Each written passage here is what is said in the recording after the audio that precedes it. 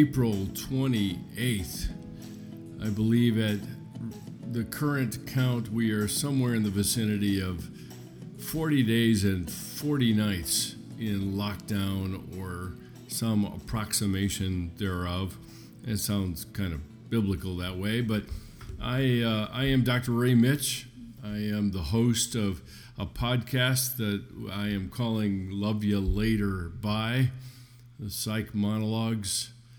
And it is my delight to be with you today and to spend some time with you in reflection on some of the major themes that have been a part of my teaching.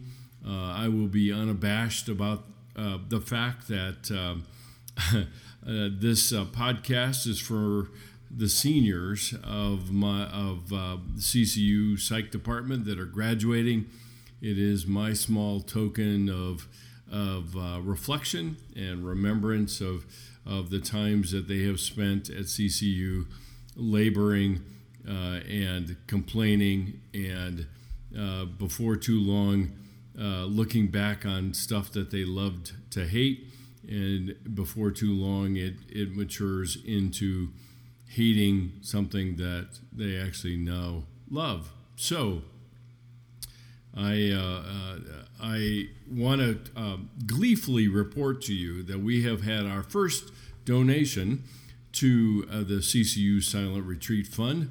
I mentioned this yesterday as part of the rollout for the week in an effort to become self-sustaining as a ministry to the college students at CCU to participate in a silent retreat. And it is a unique experience. You are more than welcome to check it out and find out more about it. I haven't gotten to the point where I have broadened it to people outside of CCU. Right now it is focused only on the students that are part of the CCU community of students, but that certainly is in the works if we begin to see an interest. So you can find it at drmitsch.com, drmitsch.com, and then click on the link for CCU and the drop down to Silent Retreats, and you can find out all about it there if you want to find out something about it. But I am delighted to have our first donation, and I certainly would encourage anyone who's listening to pass along the invitation for folks to partner with us to support a co-curricular. It's probably what it would be called at CCU activity. It is not part of the mainstream ministries and things like that are normally added to, I suppose, when it comes to CCU. But it is something that I think personally, because I have a particular bias in its favor, that it is unique, and certainly the way that we're doing it is unique. So all that being said, just a quick announcement and an invitation for others to join in and to help us out as I seek to have our silent retreats be fully supported and allow students that wouldn't otherwise go to be able to go. So there you have it. Now, what my purpose is, like I mentioned a bit ago, is to put together this podcast. I don't know that I had any grand visions of speaking to cultural movements or things like that. It really is more a matter of speaking to the hearts of my seniors that are graduating and reminding them of the things that are true, the things that are to encourage and to build up their efforts even as they walk away from CCU and look back on their experiences there and take with them the things that are most profound, that most guide them, that most kind of anchor their moral compass, if you will, in terms of relationships and other things like that. So that is what this podcast is meant to do. Over the next 5 to 10 more episodes of what is left of it, as far as I can tell, is to emphasize and reiterate and talk at length about some of the major themes that I have talked about over the years with my students. And it will be a reminder for students that perhaps have graduated and are honoring me with listening tonight and listening to this podcast series. It will be a reminder for them, for students that are still fresh out of their memory of CCU. Then it might be either a nightmare or a dream in terms of the kinds of things that I've talked about and pushed in front of them to consider at least. So there are some themes I want to walk my way through. And the next one I wanted to hit on. So last night, yesterday, I was talking a little bit about the idea that the journey actually matters. It's not just a matter of where we're heading and the destination we're heading to, although that is important, but the nature of the journey I'm on, the people that I include in this journey, the people that I run into during this journey are very much a part of certainly God's plan in developing me and inviting me into deeper and deeper levels of relationship with Him. But it matters because I can experience eternal life now. Now, that doesn't mean I live forever, but it does mean that I get a taste and a glimpse of the kinds of community that God intended me to experience. As a matter of fact, He actually designed me to experience, and that's why I long for it in so many different ways. So we talked a little bit yesterday about the idea that the journey matters and the choices that I make in regards to it is very important. I also mentioned a little bit about the idea that valleys have a way of connecting me to the people around me almost more profoundly than all the mountaintop experiences that I love to talk about. They're great, they're wonderful, but it's in the valleys that a lot of times I can invite people into that experience and they can say, me too, let's talk about that. And it frees us up, actually, to see the wonders of the grace of the mountaintops that we experience as well. So the second theme I want to talk about tonight is one that I have said many times, and it's this theme. It's you can't lead someone to somewhere you've never visited. In a lot of cases, as we walk with other people, we search our memory banks for how can we help them, and in a lot of cases, we're looking for things that we know to share with them rather than the things that we have walked through to share with them. And so what I mean by this idea is I can't lead someone to some place I've never been. What does that mean? It doesn't necessarily mean that I can tell them about it as much as I can invite them into it in terms of the story and the things that I know. It doesn't have to do with my skill. It doesn't have to do with the kinds of things I can tell them. See, I think in a lot of cases we tend to overemphasize the power of information. And believe me, I'm in the profession now as not only as a counselor but also as a professor, given the name profession. It's about information. It's about communicating about the things there is to know. But knowledge falls short when it comes to as we're walking.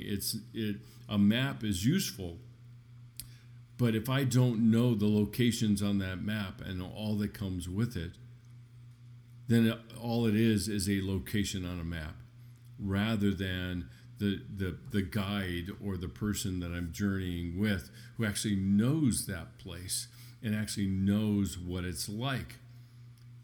The thing that I want to nail down tonight is that if my hope is to be a soul friend, a friend of people's hearts, which I believe in my deepest part of me, that's what drew people to Jesus, that they recognized that He was a friend of their hearts, not only their bodies and their physical nature and Because, I mean, we see plenty of examples of him feeding them and feeding their physical nature or healing them. But there was something else about him that drew, not just a magic show, but a healer and a friend to their hearts. Then ultimately, if I want to be a soul friend, a friend to someone's heart, then I'm going to have to find a way to become comfortable with my own. And I'm not talking about the thing that's beating in your chest. I'm talking about the fullest sense of our understanding of heart as Scripture describes it, which was the seat of all the things that were core to who we were or are. So my hopes and my desires and my dreams and my will and the purposes and my emotions, but not only my emotions. It's so much more than that.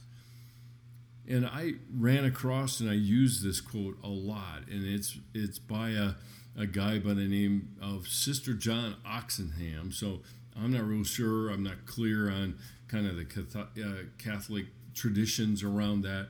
But be that as it may, his quote is the thing that I want you to focus on. And it goes this way. If a man is to turn his heart towards God, he must first of all return to his heart from which he is so often absent. Now let that sink in for a second. Because if I want to be a soul friend, then I better be able to know my own soul to the degree that I can. To the degree that I can, that I've taken the time to wander the landscape of my own heart, to know the nature of it.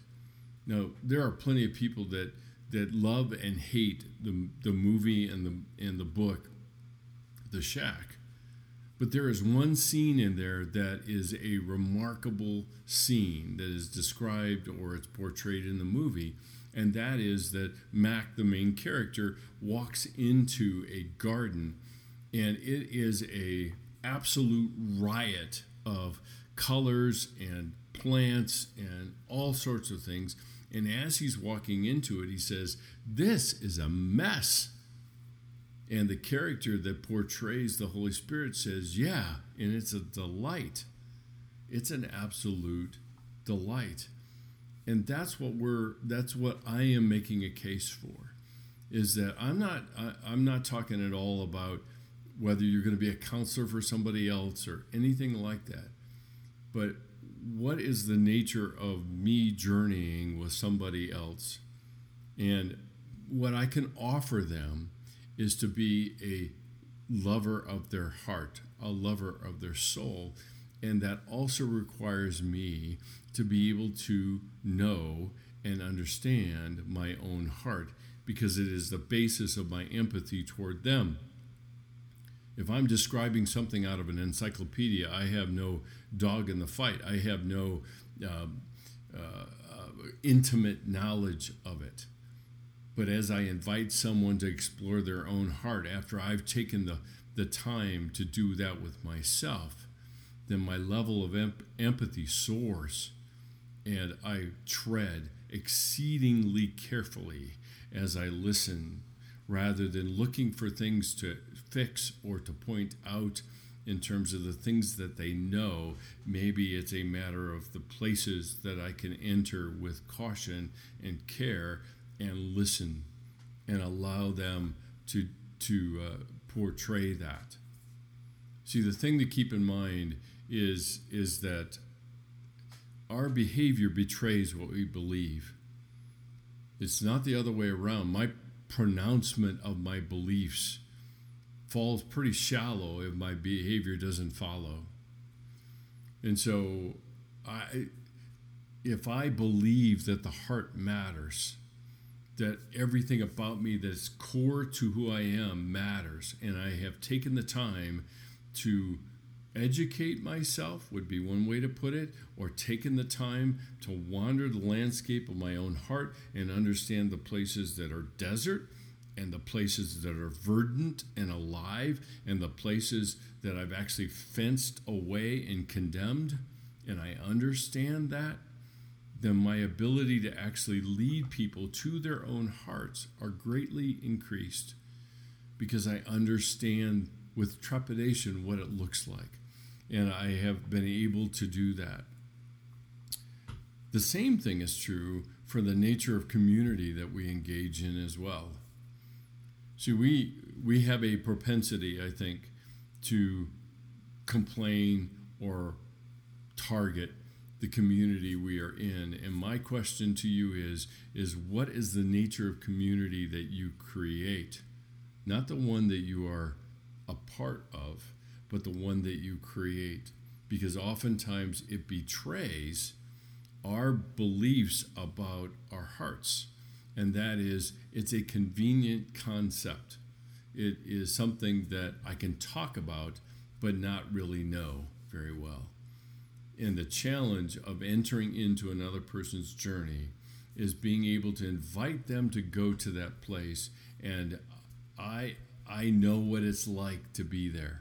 I know what it's like to walk around that place. And one of the most profound moments in time that I have had, even as a counselor, and listening to people that have condemned their hearts, condemned their emotions. And the way that I know that is that they never talk about it. They just segment it away. And they're great at describing their experiences in the facts of the situation, not all the other things that make them human, which includes their emotions. Why? I had somebody once say this to me. I said, why don't you want to talk about your feelings? And the person said, because they're gross.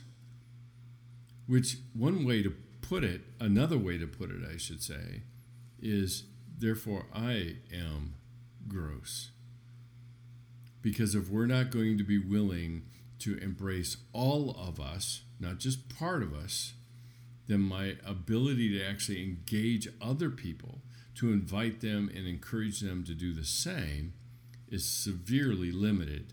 And I'm literally a guide to a location that I've only heard about, not a guide that has been there and know the challenges that one faces in going into those places. See, the guides that have visited and know their own heart are the ones that have learned the hardest lessons about living in grace living in grace with themselves, with their self, literally. That's harder. That it's easier than it sounds. Because in a lot of cases, we believe in grace when it comes to our salvation, but then we work our butts off the rest of our lives to prove that we're worthy of it, which is an insult, I might add, to the gift giver of that grace. So this evening, as you're considering, or today as you're considering, whatever it is that you're listening to the podcast, is what's the condition of my own heart? And if I have a hard time answering that, maybe I should take the time to take a little walk and check out what's going on in there. Now, I think I can safely say that the minute I say that, somebody's going to be scratching their head in the car or wherever they're listening to it, which might get a little dangerous with the car, and say, what in the world are you talking about? I mean, walking around the landscape yard, what does that even mean? And maybe what we have to consider is finding ways to do that. If I were to sit down and say, what's the condition of my heart? Where would I start? Maybe I have struggled with an addiction for a long, long time, which says something about the condition of my heart. Or I have a relationship that I'm estranged from because of a misunderstanding or an overinterpretation or a expectation that was not met or whatever it might be. Or, even more importantly, are there areas of me, which gets us closer to this conversation of the heart? Are there things about me that I have summarily condemned because I am convinced that if anyone knew them the way I know them, they would hate it just like I hate it? No, I'm not sitting here waxing eloquent about the nature of whatever that struggle might be. I'm not the one. That's between you and Jesus to talk it through. But the one thing I do know is that if I condemn parts of myself, then my ability to give those parts of myself away, or even any part of myself away, is limited. It's limited. Because I'm sure that if someone knew it the way I knew it, they'd hate it too. And when I'm around people that are gracious, that are grace-giving, then they invite me to go into those places and reclaim those areas that I have condemned. And what happens then is I become more whole. I become more complete. As a matter of fact, when you get right down to it, I claim the shalom that Jesus is offering me in this life right now. So, some food for thought for the daytime or evening, whenever it is you're listening. Thank you so much for joining me. I hope to see you here again tomorrow. I'm Dr. Ray Mitch, your host. Love ya. Later. Bye.